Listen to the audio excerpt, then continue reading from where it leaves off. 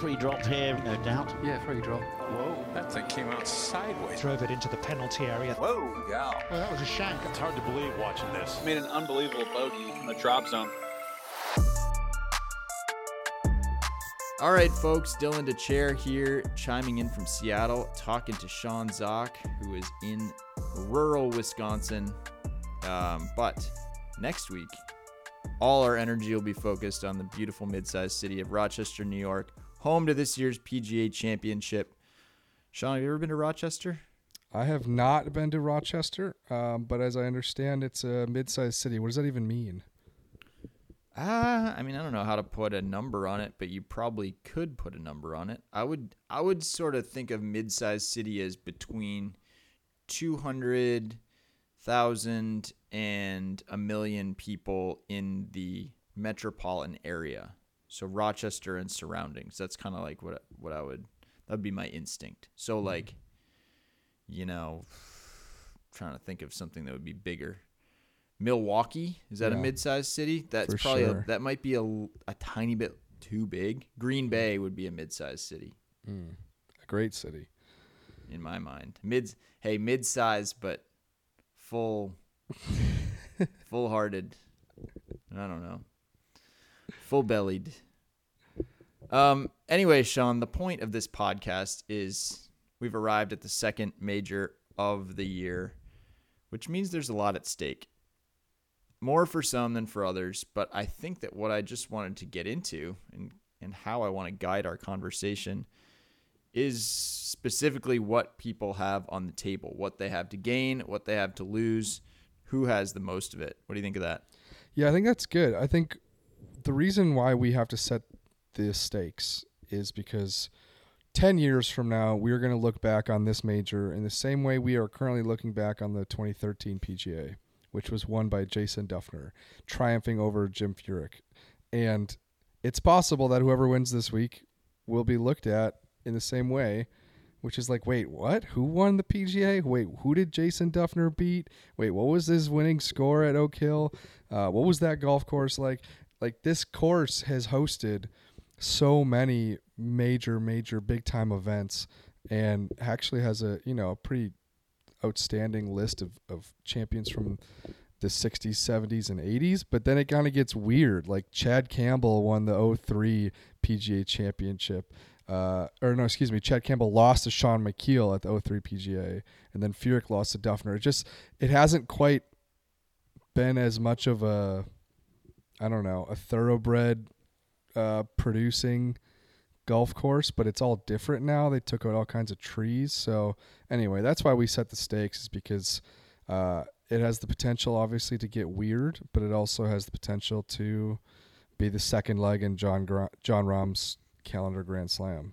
So it's funny. When you look at the list of guys that have won majors the last several years, like it really is thoroughbreds. Like it is battle-tested guys. I'm still a little bit confused about why that is. I guess there's just I don't know, because people always say, oh, yeah, there's so many good golfers, anyone could win these things.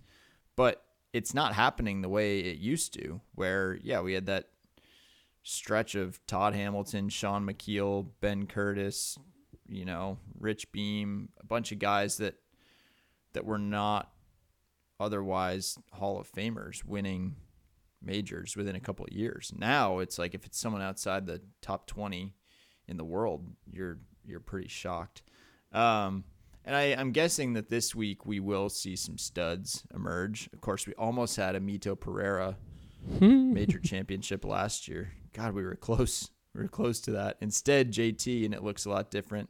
Jimmy Walker was one of the most recent semi-obscure winners. That was the PGA in 2016. But I would be a little bit surprised if we're not seeing some kind of big-time hoss at the end of this week, right? Big-time hoss. What's funny, though, is that like Duffner was in the teens in terms of his world ranking, I believe, before he won, kind of validated his place. And then he goes on to play on Ryder Cup teams, but then just kind of like slowly but surely sinks away from the top 15, Keegan Bradley. You could say the same for him when he won his PGA Championship. He's kind of slowly but surely backing away from being a top 10, top 15 player. I know it feels slanderous to you to bring up Keegan Bradley's name, but it's true. Like sometimes guys have won these majors and then receded into something lesser. Rory McIlroy, 2014 PGA, same type of deal. Totally. So anyway, we're gonna get into it. I think someone who has the potential to be a bright shining light and then maybe fade is Wyndham Clark. Wow. He in the sense that you think he's got a lot more to give, or you're like saying, wow, he's already peaked? No, I think that he is the hot hand right now. Data Golf ranks him as the 10th best golfer on the planet, playing as the 10th best golfer in the world. And it just feels like his star is shining brightest right before it fades. And that sounds mean. It feels mean, but this happens. And so I could see Wyndham Clark top 5ing it because he's hot, because he's the hot hand. He just won in Charlotte and playing at a golf course that can't be all too different than Quail Hollow, kind of big, beefy parkland, treeland golf course. Give me Wyndham Clark for a top 10 bet, and then give me Wyndham Clark to be outside the top 50 in 2 years. Oh my God, That's the parlay. That's quite the parlay here. You're kind of gassing him up and then also really taking him down at the same time. I mean, I think if you look at Wyndham Clark, and I think his ideal comp would be, someone like Max Homa, right? Like a slightly later bloomer. But when you look at him, he's got all the physical skills, seems to have all the mental skills, really hung in there this past weekend. So yeah, I mean, I guess I could see both of those things happening. I'd like to see him play well this week. Can't believe he won by 4, and he beat third by 7. Threw down. All right, so you're saying he has a lot to gain still. Is that your point there? He's a ton to gain. There's such a huge difference between being a PGA Tour winner and being a major champion. And so, you could put anyone in that department. But when I think of what Duffner did in 2013, it reminds me of maybe a player of Wyndham Clark's level. So let's talk about bigger names. Sorry to deter us right away towards the Wyndham Clark fans. No. I mean... I want to talk about someone that the last time he played the PGA Championship, he won. There are actually 2 of those people, I believe, playing in this week's field. One of them is Justin Thomas. We can get to him. The other one is Phil Mickelson, who did not defend his title last year. I don't know if you could make the argument that he's defending it this year, but I think you can. In my mind, based off how he played at the Masters, Phil is in a pretty enviable position this week in the sense that he has, everything to gain.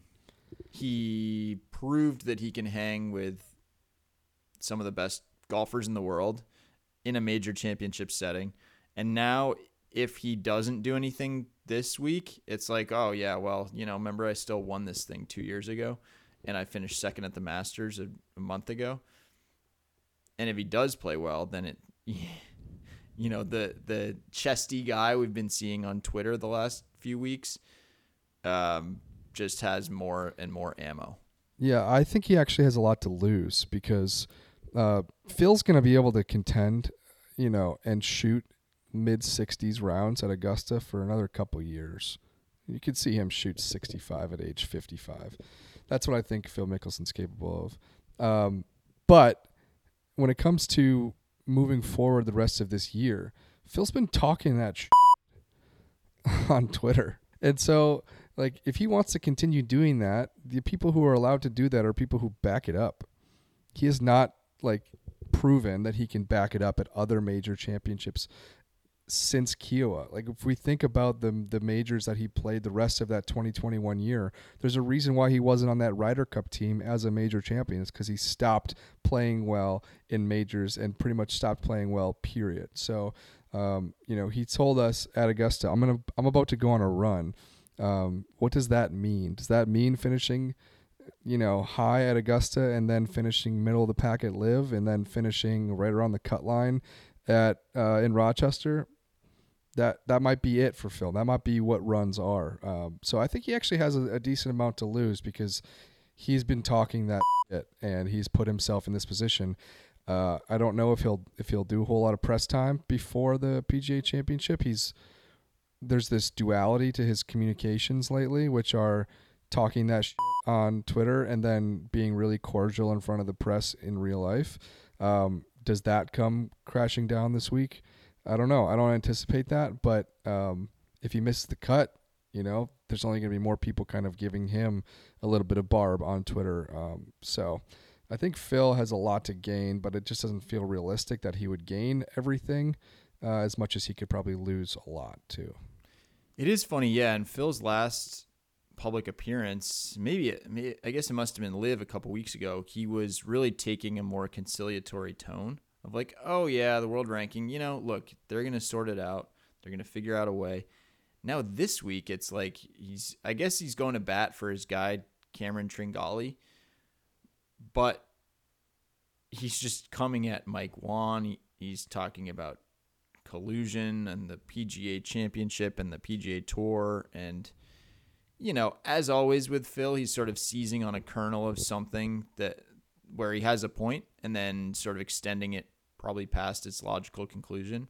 The PGA Championship doesn't necessarily do itself any favors by having this like mysterious list that they pluck players from to fill out their field. It's based on. Do you think you were on the list? I mean, not high on it. Somewhere probably, on it though. Probably not low on it either. I don't think I was on the list. Is Phil at 100 to 1 tempting? Fair? Unfair? I don't feel tempted by it. Wow. Do you? The guy who just finished second to one player at the Masters. 100 to 1. Yeah, I think it's still sort of embedded in my mind that Phil is not going to be a reliable driver of the golf ball. And I know at Kiowa he bucked that trend. He played awesome. But I get the sense you're going to need a little more precision off the tee this week. And, I don't think that he'll have that. All right. Are you tempted? You sound a little more intrigued by that number. Yeah. Well, there's just a lot of guys that are playing pretty decent golf that are in the 100 to 125 to 1 range, which only one person can win. And as we've discussed, kind of thoroughbreds are winning these major championships. But you can grab Phil on a top 10 bet, a top 20 bet. Matt Kuchar on a top 20 bet is going to pay out. Homie's playing really good golf. And as much as we may not love it as far as FedEx Cup points go, you can make some money on Matt Kuchar and Phil on these top 10, top 20 bets. One point I wanted to get across is that this major championship is kind of the first one of the new world. And what I mean is that guys like Sergio are not involved. Bubba Watson is not involved. Henrik Stenson, not involved. Lee Westwood and Poulter were not at the Masters, but Bubba and Sergio, they were all at the Masters. Stenson was at the Masters. And I think that like just visual of not having these guys involved really draws the line further in the sand of what our future looks like. That's why Phil starts yelling about collusion, is because he's trying to get as many LIV golfers into these major championships as possible. He thinks the USGA is colluding with the PGA Tour against Taylor Gooch, the guy who has won a couple LIV golf tournaments in a row.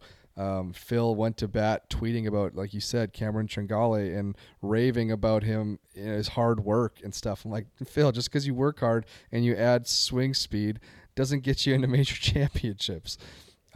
So it's weird. This is kind of the start of the real weird era because it's LIV has so many former Masters champions, and the Masters doesn't look nearly as different as the PGA, USGA, and the Opens look.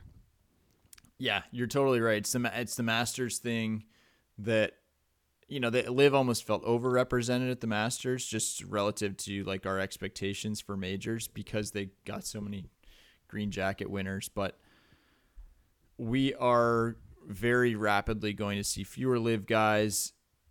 I don't actually have a full grasp on where the OWGR is, like when they are going to actually settle LIV's case, and also if LIV is going to have to make adjustments to get in there. But I don't know, we shouldn't underestimate ever how quickly we can like forget about the guys that are not right in front of our faces, because Bryson DeChambeau will continue to play majors, but like he's an example of a guy that was on top of the golf world's collective consciousness, and then once we stopped kind of seeing him and hearing from him week in, week out, I think just totally fell off people's radar, and that happened very quickly. And Scotty Scheffler, 18 months ago had not won on the PGA Tour, and now he is very established as one of the two best golfers in the world. Like, these things happen quickly. Yeah. And there are some transcendent names like Phil Mickelson, but again, it's like he had to keep inserting himself in the news, and to his credit, he did here at the PGA in 2021 and then at the Masters earlier this year. So it's going to look different.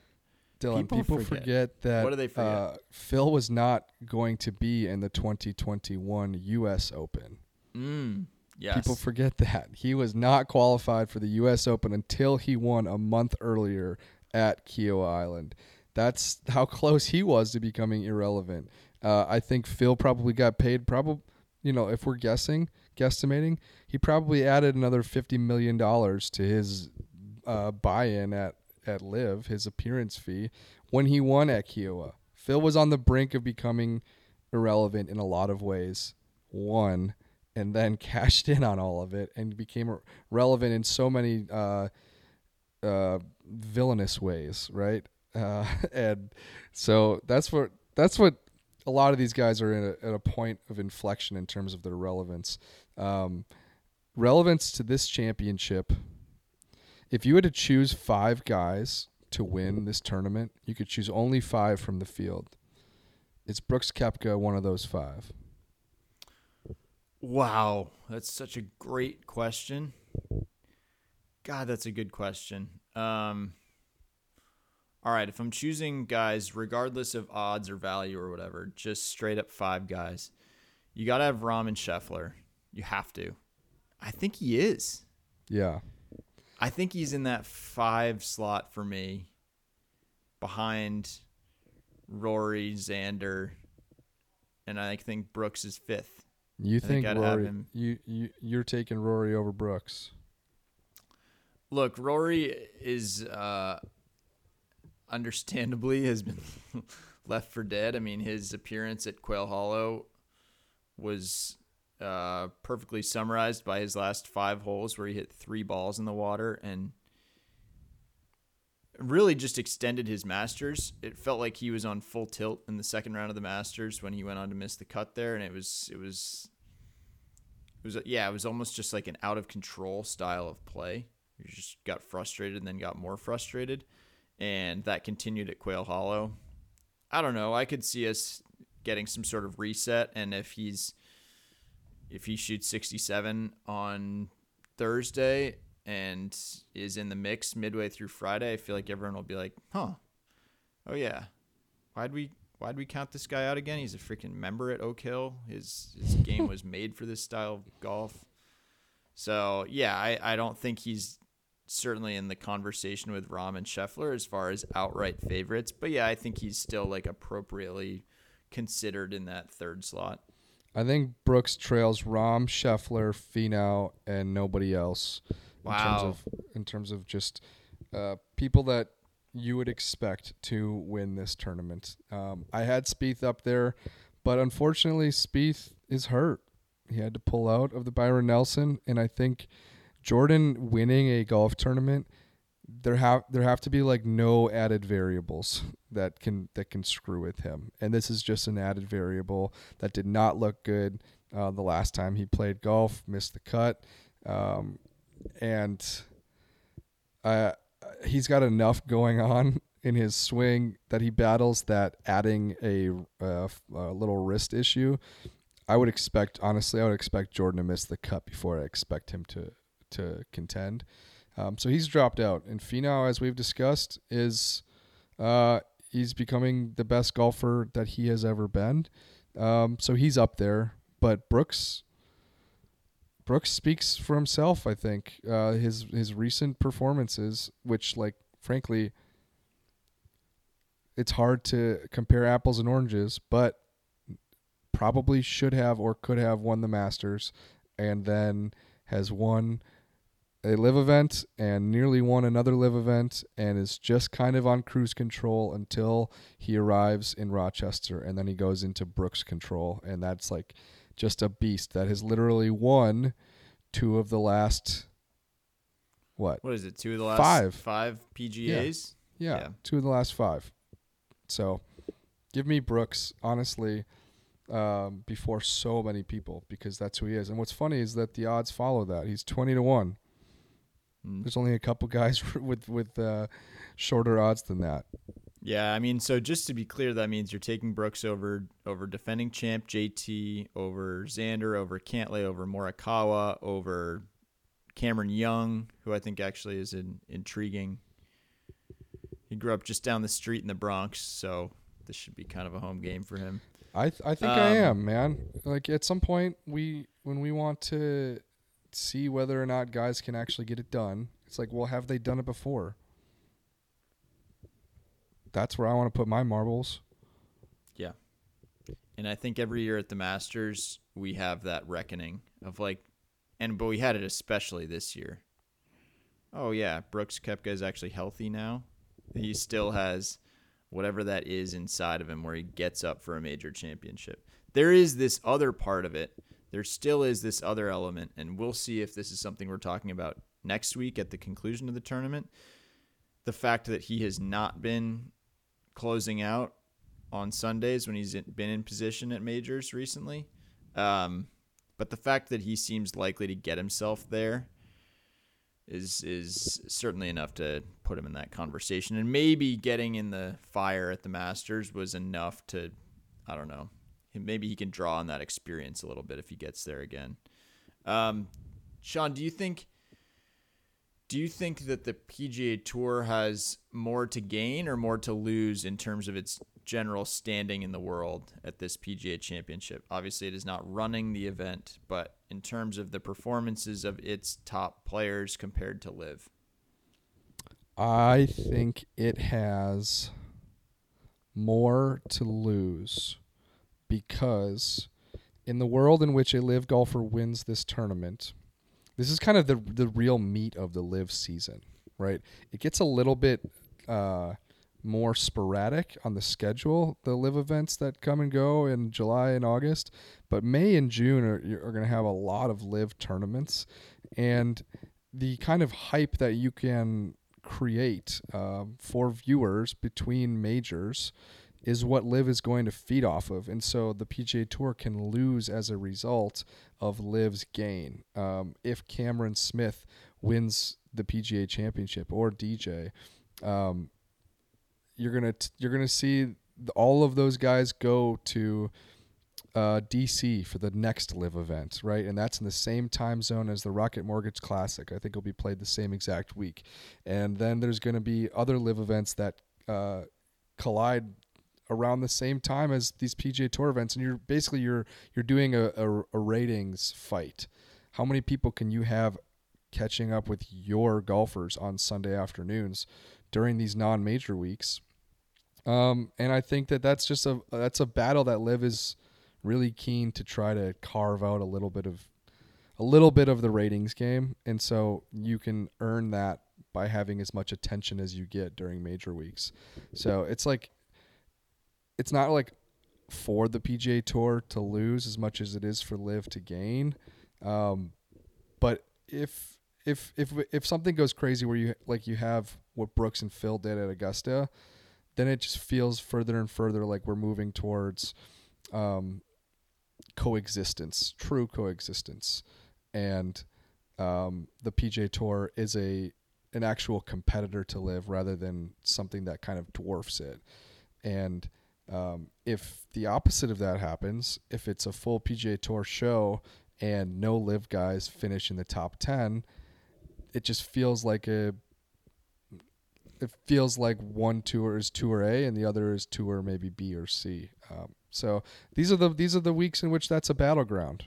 Yeah. There's no other weeks where that matters. It's an opportunity for both tours, right? But I think because the PGA Tour is so dominant in terms of the number of players it'll have there, and also, its general stature in the world, I think it probably has a higher threshold. Just those higher expectations probably means that LIV has an opportunity more so than the PGA Tour does. Like the bar the PGA Tour has to clear is, like you said, essentially like keeping any LIV guys out of contention. And it feels pretty likely that at least, someone, whether it's Brooks or DJ or Cam Smith or Joaquin Niemann or Abraham Answer or any of these 18 guys, at least a couple will be in the conversation on the weekend. Where for LIV, it's a huge win that they can crow about if one of their guys wins, or even if a few of their guys contend. Like that, it just feels like a lower bar that they will have to clear to consider it a victory. So, yeah, I think it represents more of an opportunity for them, where the PGA Tour has a little bit more to lose. The other musing I have, Dylan, is that people who like Oak Hill, I don't know if there's like an Oak Hill fan group out there, but people who like this type of golf, I've got bad news for you. You're just not going to see Oak Hill hosting a PGA championship probably in the future. I don't want to be that declarative and say that it's impossible, because it looks like there will be decent weather next week, but these northern courses are just going to struggle to have their course in tip-top shape for a mid-May PGA championship year after year after year. Like Whistling Straits in Wisconsin will not host this major championship. Hazeltine in Minnesota has hosted the PGA numerous times. They will not host this championship. And I think you can throw Rochester and Oak Hill into the exact same bucket, for better or for worse. Even if you guys get good weather there next week, it will not be the place that the PGA of America can confidently bring its May championship. It can bring the women's PGA probably, get a couple more weeks. It can bring the Ryder Cup there potentially. That's in September. But the calendar just doesn't help it. Doesn't help places like this. Yeah. So enjoy it while you can. What's wrong with a little frosty, soggy potential May PGA? Temps keep rising, Sean. I think the only thing that is the real risk is if something happens in April that you get a freeze. Yeah. Like this was a no, pretty you're good right. year. It could be a big snowfall or a big frost, and you get that lake effect, and who knows what could happen. But I'm not talking about like week of as much as I'm talking about late April. Oh crap! Like our greens are not in shape to host the best golfers on the planet, because that's when chaos ensues. That's when you have what happened at Chambers Bay, where you had some grasses just torque Billy Horschel into a frenzy. That's what you try to avoid. I will say, credit to Andrew Green and his team, who oversaw the restoration, I guess, of Oak Hill. And like last year with Southern Hills, initially when the site was announced, it was kind of an eye roll from me. Like, oh man, this place again, there's no real defining anything to it. But, after reading about it, after looking at it, Fried Egg made a great video highlighting some of these changes. The drone footage from Oak Hill looks cool. It seems like they've restored it in a lot of cool ways. These greens have fascinating shapes to them. They're not just... There's a lot of changes that have been made to differentiate it from any old difficult, U.S. Open style Parkland U.S. golf course to more open, more strategic, interesting runoffs, really interesting bunkering, kind of brutal bunkering. So, yeah, I'm definitely a lot more excited about the course now than I was when they first announced it, or even, I somewhat randomly played Oak Hill, now a little over 10 years ago. And I think that the golf course that they're going to be playing this year is going to be a lot more dynamic than the one I played. Good. Have me excited to watch it. You will be there. I will be there. Yeah, there's going to be a lot of coverage. ESPN on Thursday and Friday is showing the first tee shot and the last putt. So you will be able to watch the whole PGA Championship. You can get all kinds of involved. Is there anyone else that has? So I guess maybe ESPN has really only stuff to gain. I guess they're bringing in a few new voices. I saw Hunter Mahan is doing Sirius XM. Wesley Bryan is doing some featured group stuff, I think, for ESPN. And No Laying Up is doing their own accompanying live stream show. I'm curious if people are going to watch that. Changes afoot, Sean. Yeah, I'll be watching a lot of it from my computer. I'm staying home for a wedding, so you guys won't get Sean Zock live coverage, which we all know is worth way more than ESPN Plus. Are the bride and groom zonies? At heart for sure. The groom for sure. Not in reality. Yeah. All right. Do you want to run me through, do you have a vibe? Do you have some picks? Do you have some guys you'd consider advising people to invest on? Do you feel confident? Tommy Fleetwood feels incapable of winning right now. However, he's playing really, really good golf. And so he's a top 10 bet placement for sure. Say the exact same thing for Ricky Fowler. I don't know why Tyrrell Hatton can't truly contend in majors, but he's 50-1. I think I would maybe bet on him to win, because at some point he's playing top 10 worthy golf. He has my eye. Sung J M 30-1. It feels funny because we end up just kind of whenever you go to bet on these majors now, you kind of avoid Rahm, you avoid Scheffler. They're both around 7-1. You're not going to get much payout there. And you scroll a little bit, and you really do have a bunch of guys that are playing fantastic golf beneath them. And Sung Jae is one of them. Data Golf ranks him as a top 10 golfer. He's on the come up right now. I know you like Sung Jae. You always watch Sung Jae. Yeah, I like Sung Jae. It feels like he's gonna be a Masters champ. I don't know if this is necessarily his week to win, but it certainly wouldn't surprise me if he's around there. As always, I'm obviously gonna get a little bit involved in some Xander Schauffele stock.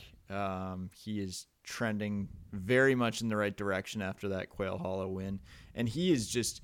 It seems like until he wins one of these things, he will be stuck in that, between 16 and 22-1 in that zone, as long as he keeps playing well without winning. He and Patrick Cantlay, I think the sports books have just stopped trying to even bother differentiating between the two of them. I think that they are just considered the same golfer. So I would definitely like him. I'm excited to see JT chip around these greens and show off some short game sauce. Maybe excited to watch what Patrick Reed gets up to. Could be some intriguing stuff for a short game wizard like him too. Yeah, Cameron Young, I was sort of joking earlier, but I think he actually would be an interesting fit. It's going to be – I think there could be some similarity between this leaderboard and some guys from last year.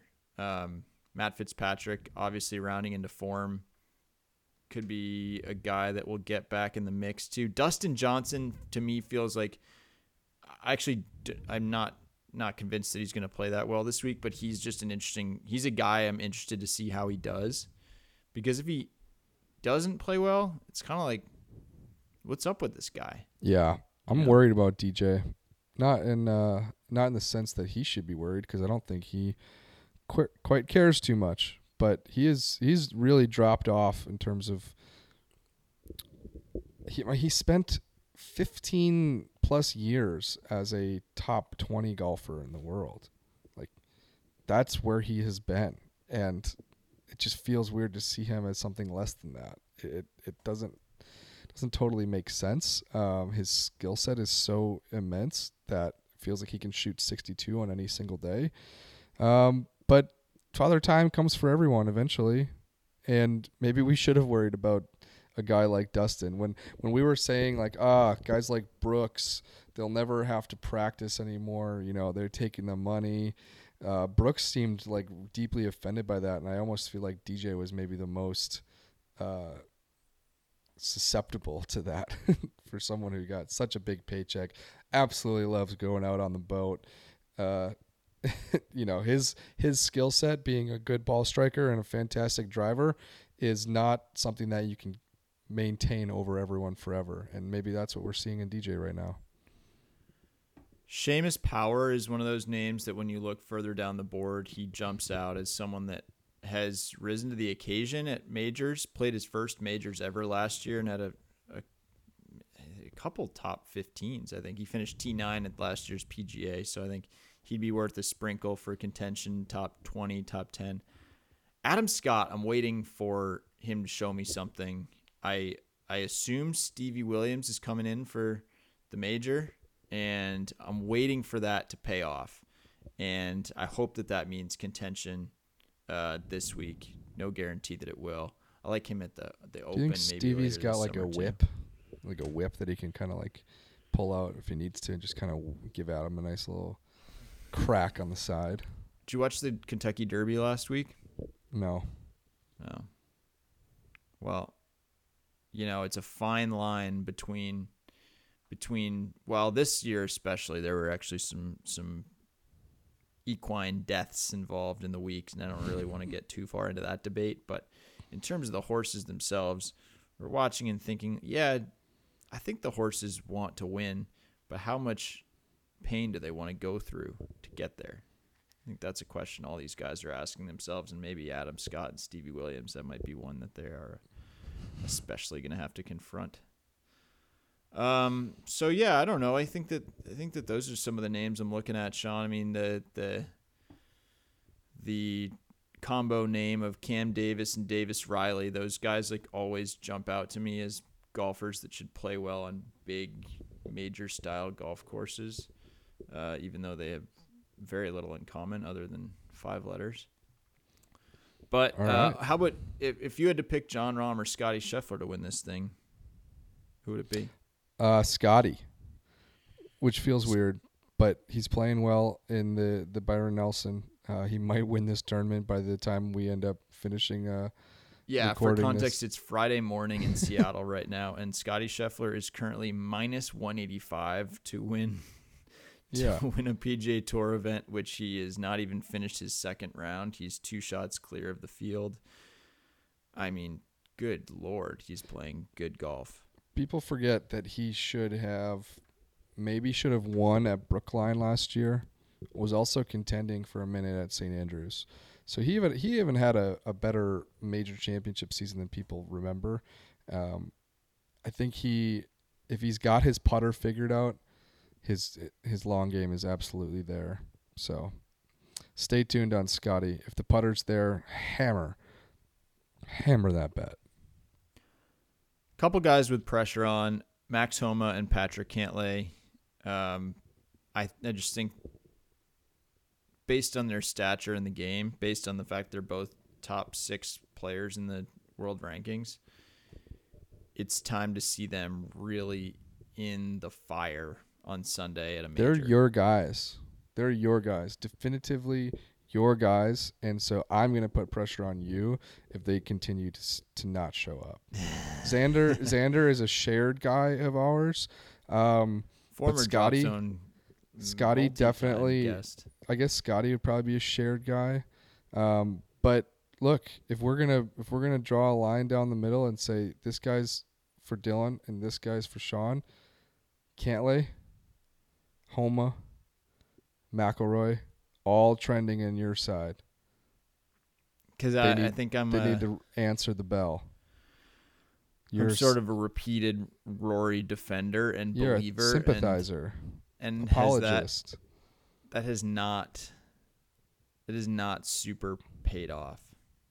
No. The only times that Rory has, not the only times, but Rory won. He won the day after I got married. He won that week, and then we went on a honeymoon a year later, and he won again the CJ Cup. That's like when he wins. That's when I'm not even sort of aware of what's going on in the golf world. So why don't you take one of these major weeks off? You and Emily book a flight to. I'm gonna steer clear of Rory McIlroy this week. You know, if he's gonna succeed or fail without any outside influence from me. How about that? All right. What else do you have to say, Sean? You all out? I'm all out. I guess I'm having a hard time getting pumped up for this major, and I can sense that. Well, I think that the importance of that is that majors can really get you going based off of where they are held. And I have a hard time getting super hyped up for Oak Hill. And that might be on me. It might be on some of the hype train leading into this. It might be the fact that the last two people who won here were Jason Dufner and Sean McKeel. Because when you go to the Open later this summer, Royal Liverpool, the last two major winners there are Rory McIlroy and Tiger Woods. So sometimes the PGA of America has played favorites in the past. And I'm just curious if this one will remain a favorite. Like I said earlier, like the climate doesn't exactly allow for a lot of championship May golf there, and I could see this being the beginning of a quieter end for Oak Hill in terms of hosting the big boys. I hope that, and I know you will, but I think if you keep an open mind, my hope is that the hype train, that you'll kind of board the hype train as the tournament actually gets closer. I mean, there's going to be a lot of advanced coverage once you hear Scott Van Pelt's voice on the broadcast, once you see golf balls getting dropped in the rough at the event, maybe you're going to start to get that major championship excitement bubbling up. But I don't know. No pressure. No pressure from me. I'm not hosting this tournament. This is a prove it week. Maybe that's the answer, Dylan. We've been trying to figure out who has the most at stake. Maybe Oak Hill has a lot at stake. How about that? Yeah. Oak Hill does. I think that's a good call. Oak Hill has a real opportunity to step up, and I think as Southern Hills did last year, it's tough because last year there were such good venues. Like I think Southern Hills was still probably the fourth best venue. Well, I guess you could make an argument about how St. Andrews showed, but you're looking at me askance. People were playing 6.5 hour rounds. It was not a perfect major championship. Don't blame the golf course for the slow ass golfers. I guess that's another reason Patrick Cantlay has something to prove this week.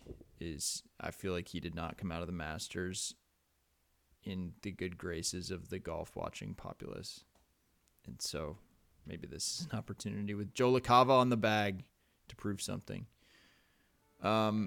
All right, Sean, I'm excited. I'm going to the land of Kodak. I'm going to get a garbage plate. We'll send photos and going to try to make some fun videos, some fun articles from on site, and you will be providing some excellent color commentary from home. So I'm looking forward to it. Alrighty. We'll see you next week. Thanks for listening.